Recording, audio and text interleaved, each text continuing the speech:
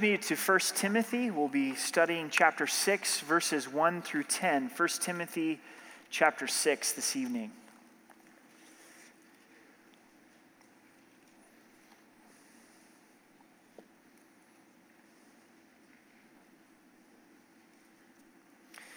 Let's pray together. Father, we do just lift up this Uganda trip. We pray for safety and that all of their travels would go well.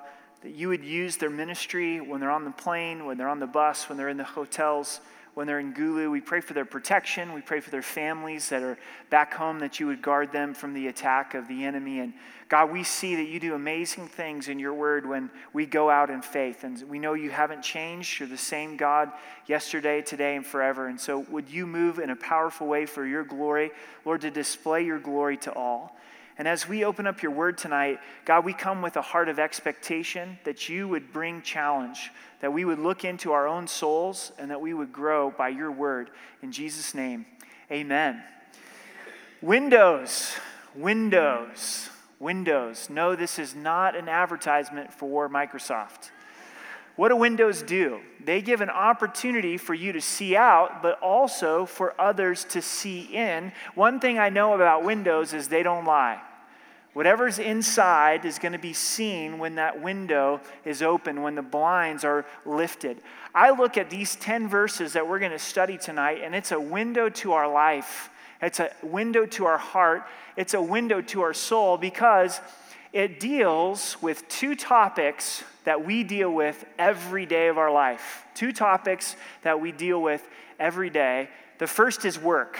We're going to look at our actions and our attitudes in regard to our work. And then also, we're going to look at our attitudes and our actions in regards to money. That's something that you deal with, whether you like it or not, every single day is work and money. I think there's a great challenge for us in these 10 verses. So join me in verse 1. It says, "Let as many bondservants or as under the yoke count their own masters worthy of all honor, so that the name of God and his doctrine may not be blasphemed."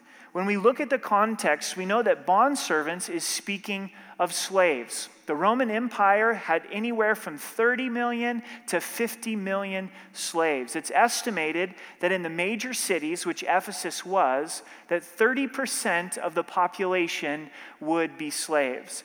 This is an issue that the church of Ephesus was dealing with. Each week, as Timothy would pastor, there would be those that found themselves as slaves. And Paul here is not advocating slavery. He's not saying that God is for slavery.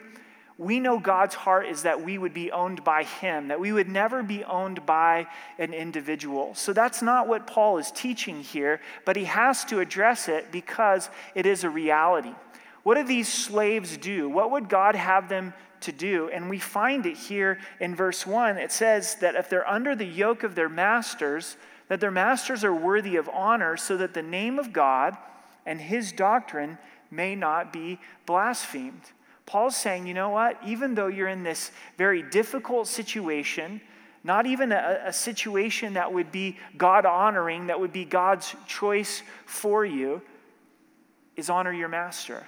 Because there's something bigger that's at stake than even your own personal freedom. And it is the glory of God, that the name of God would not be blasphemed. Can you imagine what the reputation of God would be like throughout the Roman Empire if every Christian slave decided that they were going to run from their master?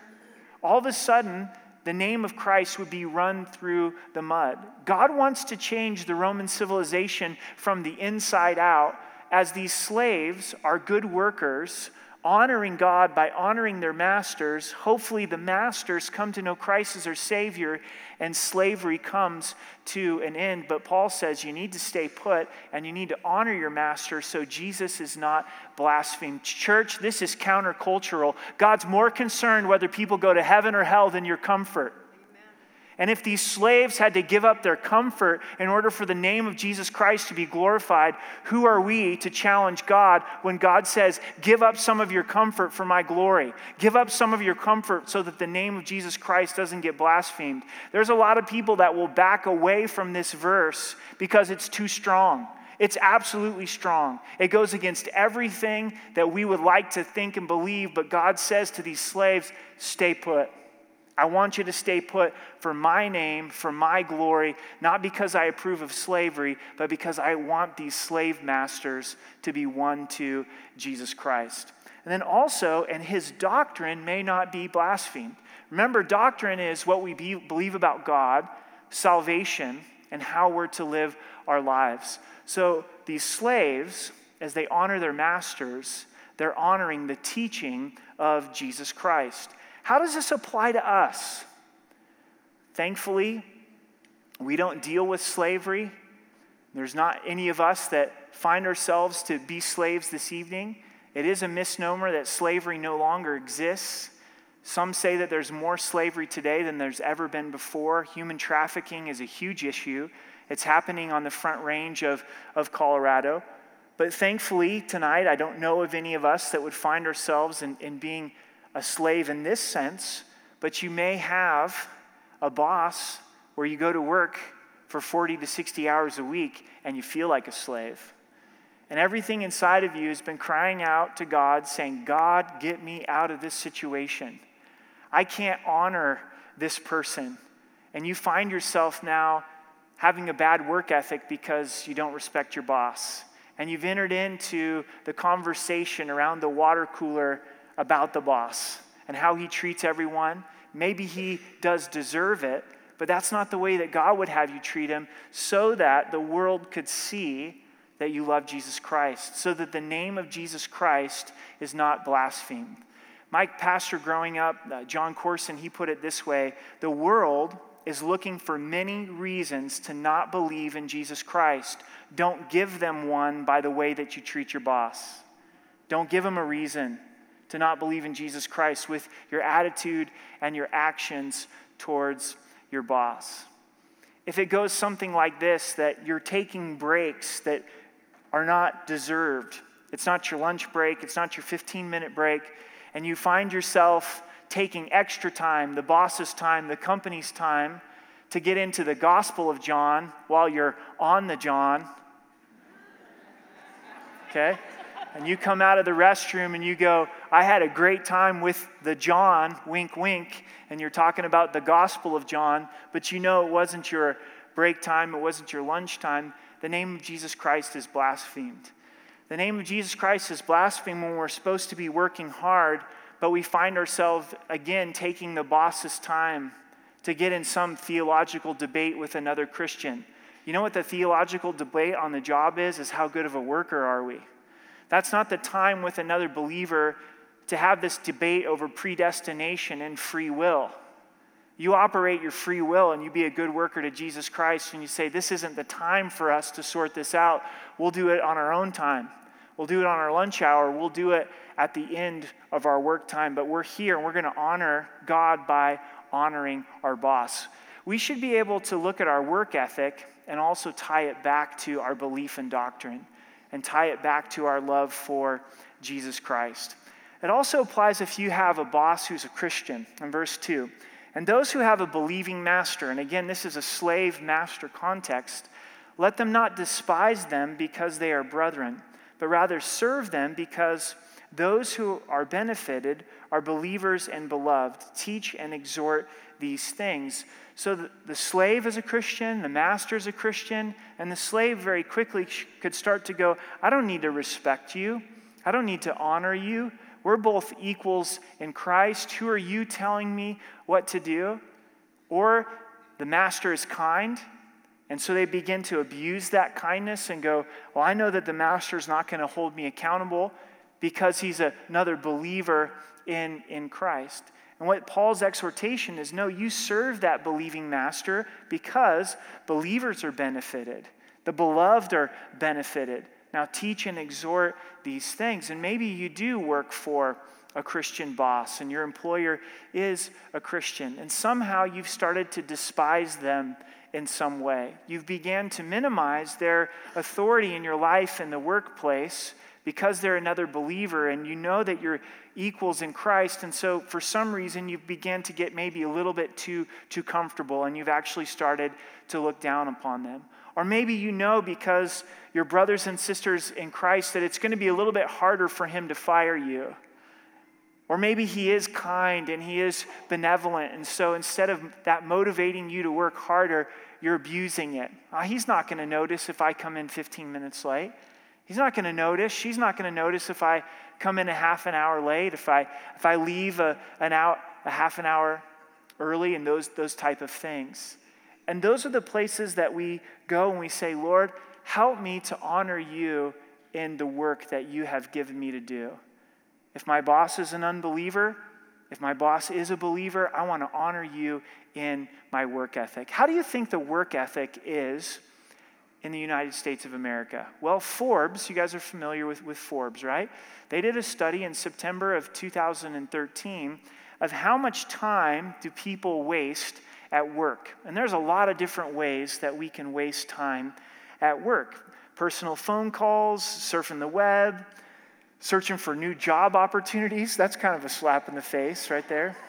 Gossiping by the water cooler, shopping online, Amazon, exploring social networks, checking personal email. The list goes on and on. But number one, Forbes magazine says that's the internet. The internet's the number one way that we waste time while we're at work. 64% of employees visit non-related websites each day. So that's the majority of all employees are going to take work time, and they're going to also go on to ESPN. It's March Madness, baby. You know, we've got to check in. And we actually know that work productivity does go down in March Madness. If you're not following me, that's okay. Just go to ESPN and you'll know. You'll know what March Madness is. So 39% of all employees will spend 1 to 2 hours a week on non-related work websites. 29%, 2 to 5 hours. 21%, 6 to 10 hours. So 21% of all employees are spending an average of 6 to 10 hours. 10 hours is a good chunk of your work week. And then 8%, 10 to plus hours. Now, if this is hitting home for you, if something's happened at work where you don't think you get paid enough, or you're not appreciated enough, or you don't like your boss, or you do like your boss and you've gotten a little bit too comfortable, so you've gotten slack in your work ethic, then this is a window into your soul. This is a window into who you are as a person, and respond to it. And if you look at that window and you see a good work ethic that honors the Lord, then don't lose sight of that. That's an important thing in your life. If that window reveals some area of improvement, then respond to what the Word of God is saying and apply yourself and say, okay, Lord, I want to work in a way that honors you. The Scriptures tells us whatever your hand finds to do, do it wholeheartedly unto the Lord. So that takes us even from the workplace where you get a paycheck to everything that our hands find to do in our homes, wherever we are throughout the whole entire day. Before we move on, let me read this verse to you out of Ephesians 6, verse 5 and 8. It says, "Bondservants, be obedient to those who are your masters according to the flesh, with fear and trembling, in sincerity of heart, as to Christ, not with eye service as men pleasers, but as bondservants of Christ, doing the will of God from the heart, with good will doing service as to the Lord and not to men, knowing that whatever good anyone does, he will receive the same from the Lord, whether he is slave or free." Ultimately, you're working for the Lord. Ultimately, you're serving the Lord. How many of you guys had to take gym class, PE, physical education? All right. A lot of you guys either didn't want to raise your hand or you got out of it somehow. You didn't have to take PE. Where did you grow up? Where did you go to school? They don't do PE in Missouri? Shame on them. We probably all took PE and had to endure physical education. Remember the push-ups that you're doing? And the gym teacher, and he's walking around, and when you get the eyes of the gym teacher, you're doing legitimate push-ups. They're the real thing. And then as soon as the gym teacher's eyes go this way, down go the knees, and I'm just hardly doing them at all. And then here comes back the eyes of the gym teacher, perfect form, and it's this game that's happening and taking place. And if that's what we do at work, well, the boss is watching, and then, oh, the boss is gone. All right, party time to surf the internet, time to talk about this, talk about that. It's a good exhortation for us to apply ourselves in work. Verse 3, if anyone teaches otherwise and doesn't consent to wholesome words, even to the words of our Lord Jesus Christ, and to doctrine which accords with godliness. So if someone is teaching in a contrary way that your work doesn't matter, if they're contradicting this teaching that Paul has just laid out, then Paul gives this warning about them. He also gives us a test for sound teaching. We need that. We need a filter. How do you know if someone is teaching God's word, is teaching sound doctrine? So the first is wholesome words. Is the teaching wholesome? Is it whole? And more specifically, even the words of our Lord Jesus Christ. When you hear a teaching, you should be running that teaching through this. Does it line up with who Jesus is and what Jesus said? And if it doesn't line up with who Jesus is and what Jesus said, what Jesus taught, then you can reject it as not being a teaching from God. And also, and to the doctrine which accords with godliness. And so, someone that's teaching sound doctrine is going to teach the importance of living a godly life. Not a godly life to try to earn or deserve salvation, but because we've received the grace of God, we've received the love and acceptance of God, that grace teaches us to deny ungodliness. It's that understanding that God loves us so much that we want to live a godly life to be close to his heart, that it's his power working through us. But if you're listening to a teaching and they're minimizing the importance of a godly life, or making fun of a godly life, or trying to say that a godly life doesn't matter, then that's a good way for you to understand that it's not sound teaching. So what's our filter? Is it wholesome? Does it line up with Christ? Does it line up with godliness? Now describing the false teacher in verse 4, he's proud, knowing nothing. Paul has no problem calling it as it is, does he? He says, this guy's proud. He's arrogant. But even worse than being arrogant is he knows nothing. This is a terrible combination, to be prideful and to know nothing. So here he is thinking that he's so wonderful, but in essence, he doesn't know anything. But this is his passion in verse 4. He's obsessed with disputes and arguments over words, from which come envy, strife, reveling, evil suspicions. Look for the passion of a teacher. What are they passionate about? And if they're passionate about disputes and arguments, that this is what they love. They love to stir up debate. They love to divide the body of Christ.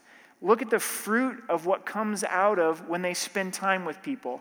If when they spend time with people, there's envy, there's strife, there's fighting, there's evil suspicions, then you can know them by their fruits, right? You can go, you know what? I can see that this is a false teacher, that this is someone that isn't teaching sound doctrine.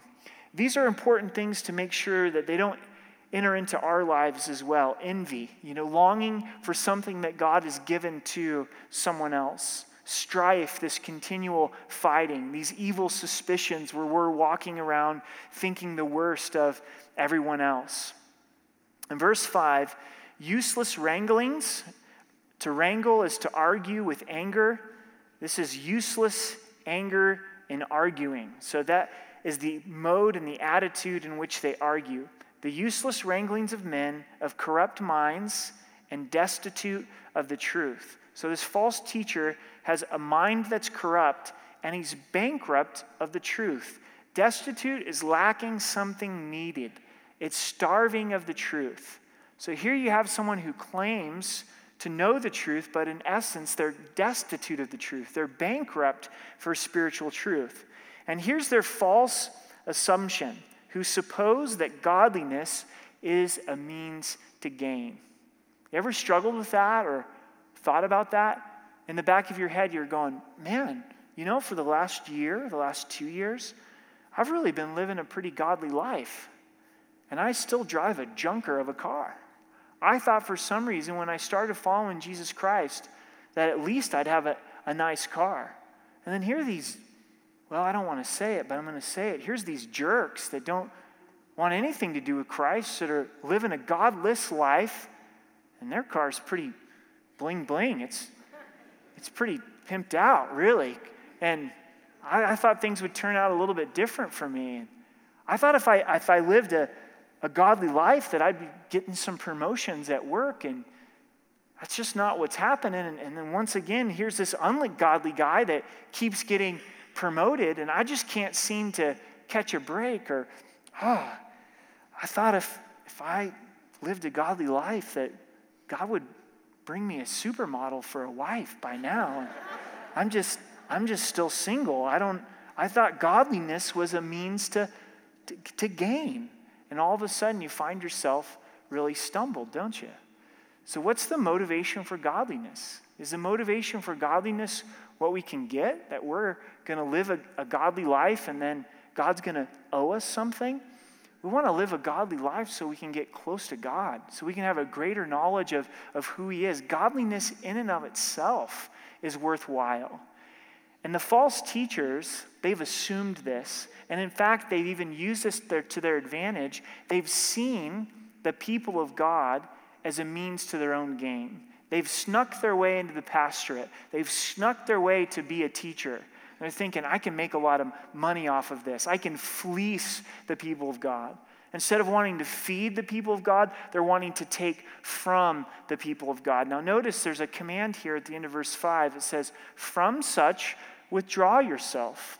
So we should be able to spot a false teacher by what they're saying, the fruit that's coming out of their life, the assumptions that they're making, and then go, you know what? I need to stay away from that person. That's hard to do as a Christian because the very nature of Christ is to love people. And so we want to be around people. But when you identify someone that is a false teacher that's trying to fleece you, that's trying to rip you off, that's trying to do all of these things to you, you have no other option but to withdraw yourself. I think of it this way. What happens if you're going to hang out with a grizzly bear? Nothing good, right? Don't enter into that fight. And you may take on the argument with a false teacher. You may take on the wrangling with a false teacher. But it's only going to end up in destruction, so you have to withdraw yourself. And this begins to open up the second window for us. The first window was work. The second window is money. Now, godliness with contentment is great gain. Godliness with the mindset of I'm satisfied in Christ is great gain. Not godliness and God, I'm expecting you to give me more, but godliness with a heart that says, God, I am satisfied in what you have provided for me right now. Contentment. Can you say tonight, where you sit, that you're content in what God has given to you? You may be in a season where you're abased and it's financially difficult, the provision's low, but your satisfaction's in Christ and you say, I'm content. You may be in a time where you're abounding and the Lord is blessing. Do you find yourself content in the blessing that God gives? We're so sinful that a lot of times when God does bless and we're abounding, we want just a little bit more. Just a little bit more. If you were fortunate enough to get a 3% raise at work, in your mind, you're walking back to your vehicle going, why couldn't it be 5? Instead of going, God, thank you so much for a 3% raise. It can be difficult to find contentment in abounding and also in abasing. Paul in Philippians 4, verse 1 through 13 says this. He says, not that I speak in regard to need, for I've learned in whatever state I am to be content. I know how to be abased. I know how to abound. Everywhere and in all things I've learned both to be full and to be hungry, both to abound and to suffer need. I can do all things through Christ who strengthens me. Paul says that he's learned. I've learned that whatever state I'm in. Notice that Paul had seasons where he was abounding and seasons of suffering and of great difficulty. That's going to be life, church. You're not necessarily doing anything wrong if you go through a time where you're abased. It's not because of us that the Lord brings us into a season of blessing that we're abounding. We're going to go through those ups and downs of life. And Paul says, whatever state I'm in, I've learned to be content. Listen, contentment has to be learned.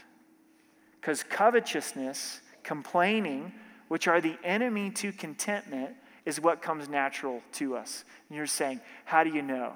Have you ever met a content 2-year-old? Have you ever met a content 3-year-old? Now, they have moments of contentment, right?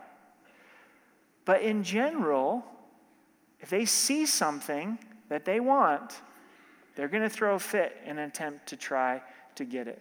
I'm getting a real kick out of our son Wyatt. He'll be 2 in June, so he's about 20, 21 months, somewhere around in there. And he does this regularly. He'll have oatmeal in his bowl, and I'll be eating oatmeal for breakfast as well. And he'll decide that oatmeal in his bowl is not satisfactory to young Wyatt. And he gets discontent. So you figure he must be done with his breakfast. So you get him out of his chair, wipe him down. He gets running around the kitchen. I sit down to return back to my bowl of oatmeal, and Wyatt comes and he looks into my bowl. And my oatmeal looked so much better than his ever did. But it came from the exact same pot, from the exact same stove, has the exact same ingredients, but to young Wyatt, what's in my bowl looks better than what's in his bowl. And I'm kind of a sucker for him. I've got a little bit of a soft spot for him. And so I'll start giving him some oatmeal from my bowl, and he'll eat like he's never seen food before in his life. I'm going, son, what just happened here? You didn't like what was in your bowl. And how many times is God saying, son, Eric, what are you doing here? You can look across the street and long for something else in somebody else's life, and I've already given it to you, and you're not enjoying it and being content and being satisfied in it. So it's something that's learned. It's not something that comes naturally. What's the source of our contentment? It's Jesus. In Hebrews 13:5, Jesus says, let your life be without covetousness, for I have said, I will never leave you or forsake you. Be content with the things you have. Jesus says you can be content with the things you have or you don't have, because I will never leave you or forsake you. I'm enough. Until we put our eyes on Jesus, we're always going to be discontent. It doesn't matter how far you go and work. It doesn't matter how nice of a house you get. It doesn't matter all those things that you think will make you satisfied. It's only Jesus that's going to satisfy you. And if you have a hard time accepting that or believing that, some homework tonight is go read Ecclesiastes. Solomon tried it all outside of his relationship with God. Then he said, this is the sum of all things, to fear God and to keep his commandments. I got to get back to being satisfied in Jesus. When I'm looking to him, then my heart can be content. So godliness, when it meets contentment, it's great gain, because godliness with contentment can never be taken away from us. Verse 7, for we have brought nothing into this world. Is that true? You guys were all born naked, weren't you? Absolutely. For we brought nothing into this world, and it's certain we can carry nothing out. A U-Haul doesn't follow a Hertz, does it? Absolutely not. There was a very wealthy man who was grieving over the fact that he couldn't take any of his wealth with him to heaven. An angel came and visited him. He says, I'm excited about going to heaven, but honestly, I'm pretty disappointed I can't take any of my material possessions with me. So would you please ask God if he'd make an exception for me? The angel says, well, I know the policy. It's written in the employee handbook, but I'll ask God and maybe he'll make an exception for you. God says, sure, give him one suitcase. He can bring one suitcase into heaven. So he gets excited. He starts packing. You guessed it. He put gold in his suitcase.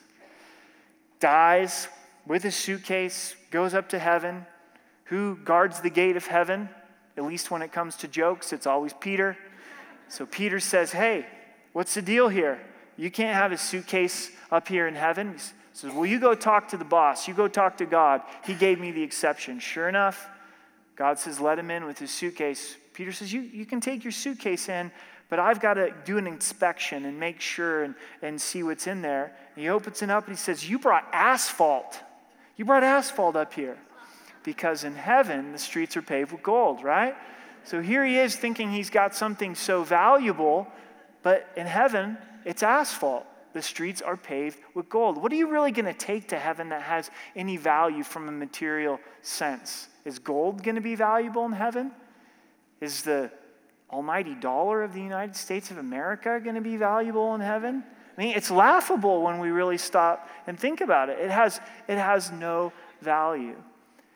So here's the amazing thing with money is you can take money and material possessions and send it forward to heaven, laying up treasures in heaven that will really matter by taking money and material possessions and investing it in the kingdom. Your house can't make it to heaven, but you can use your home to invest the things of Christ, and those people that you invest in can make it to heaven.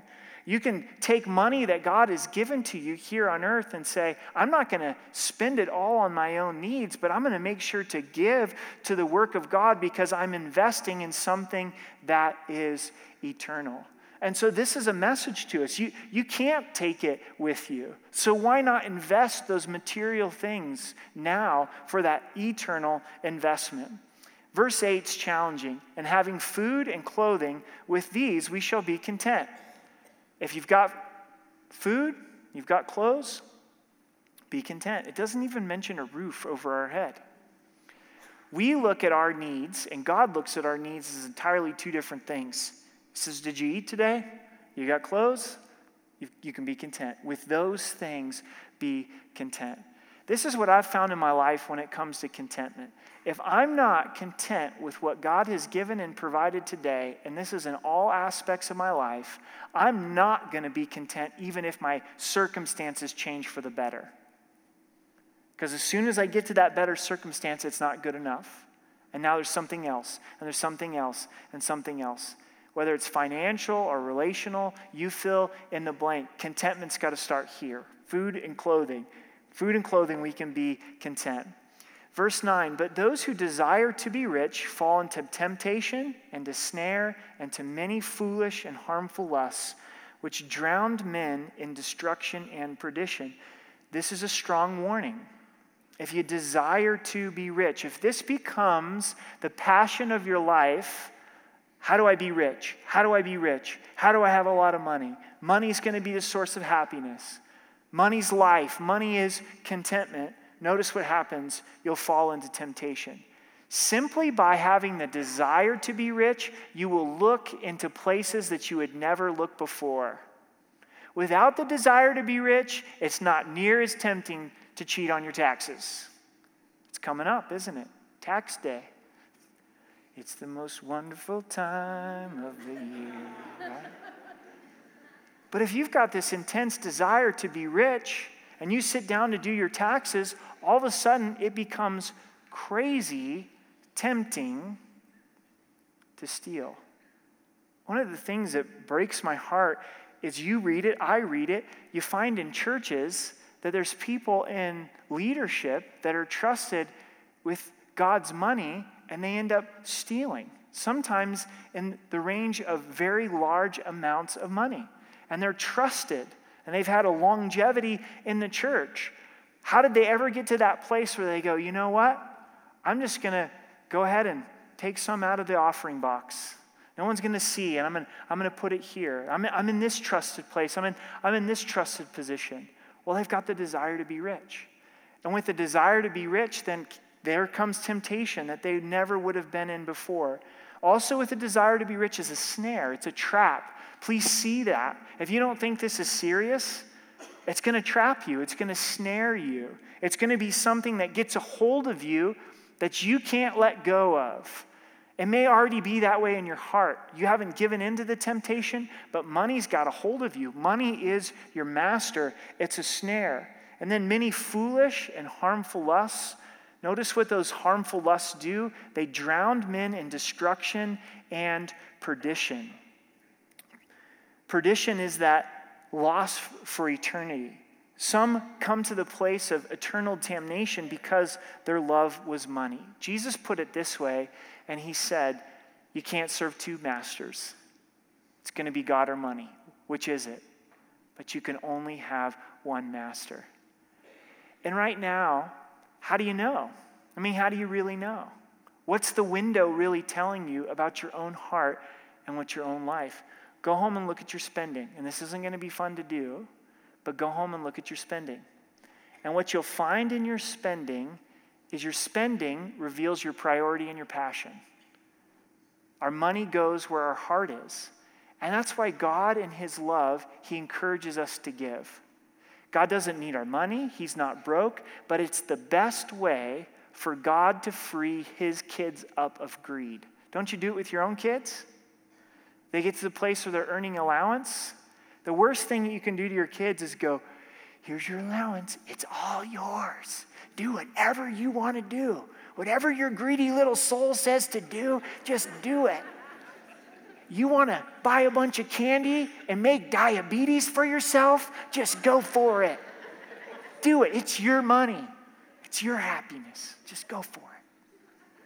What do we try to do as kids? Well, it'd be a good idea for you to tithe to God's work, to give to God's work. Give something away where you're not thinking about yourself. You might want to save, because if you save up, then you might have some real needs, or there might be some wiser way for you to spend this money. And so God, in the same way, he encourages us to tithe. He encourages us to give gifts because it frees our souls from greed. It frees us from this desire to be rich. Where do you start? For some, you might go, man, I hear what you're saying, but I feel so overwhelmed by my current financial situation. There seems to be no way out. First step first is honor God and give the first fruits to God. Talk it over with God and decide some amount that you're going to choose to give to the work of the Lord cheerfully.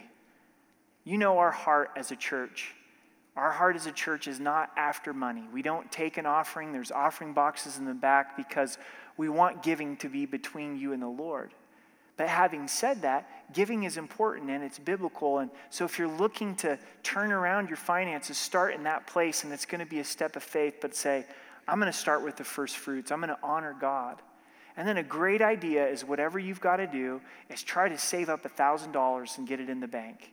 Because if you're not in that place, tires are going to go flat, brakes are going to go out, and you're going to have to go into debt, aren't you? And so say, all right, if I've got to sell this, if I've got to get rid of this, if I've got to pick up a few hours here, husbands and wives make a plan. We're going to try to get $1,000 that are set aside.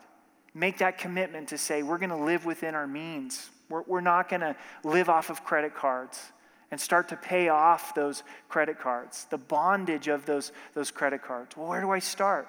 I'm going to first fruits, $1,000. I'm going to save up that $1,000. And then you take your smallest debt. Say you have a credit card where you owe $500. You have a student loan that's $2,000.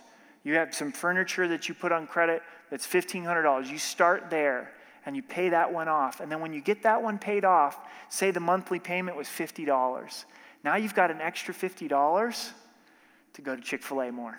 Really, No, take that extra $50 and put it towards that next debt. And all of a sudden, you're making a bigger payment on the next one. And before you know it, you're making these baby steps towards financial freedom. But this is what I've found, is you start in this direction of being responsible unto the Lord.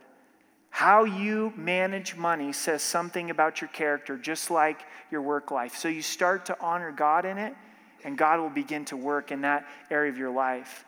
But a lot of times we want to take the spiritual and dismiss it from the physical. And we say, well, this is my relationship with God, but it has nothing to do with money. And God, our relationship with him, it impacts every part of our lives, especially the physical, and say, Lord, I want to honor you in my finances as well. Look at the heart and make sure our heart is not getting to this place of desiring to be rich. Our last verse tonight, for the love of money is a root of all kinds of evil. Notice, it's not money that's the root of all kind of evil. It's the love of money. Many have misquoted this verse. If you look at what's the core of evil, it's the love of money. People are desiring with greed to have more money, and then it produces this evil inside of them.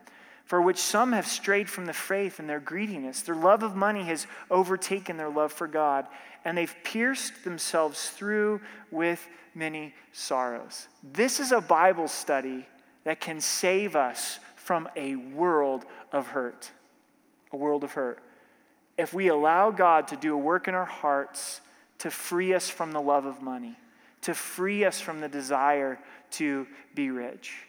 And it's not something that you just deal with once and then it's put behind you, because it's always got this lure to come back and hook us and say, Lord, no, I want to be free from this. So what's the window telling you? What's the window saying about my life as you look inside? What's my attitude towards my boss? How's my work ethic? Maybe the Lord's wanting to bring changes in that. Am I desiring to be rich? Do I have the love of money? Here's the challenge as we head into this new week is, God, I want to honor you in my work. Whatever work God has given you to do, in the home, outside of the home, we all have different circumstances. God, I want to honor you in work. And then I want to also honor you in the money that you have provided. And please, Lord, help me to be free from the love of money, because it's the root of all kinds of evil. Let's stand and pray.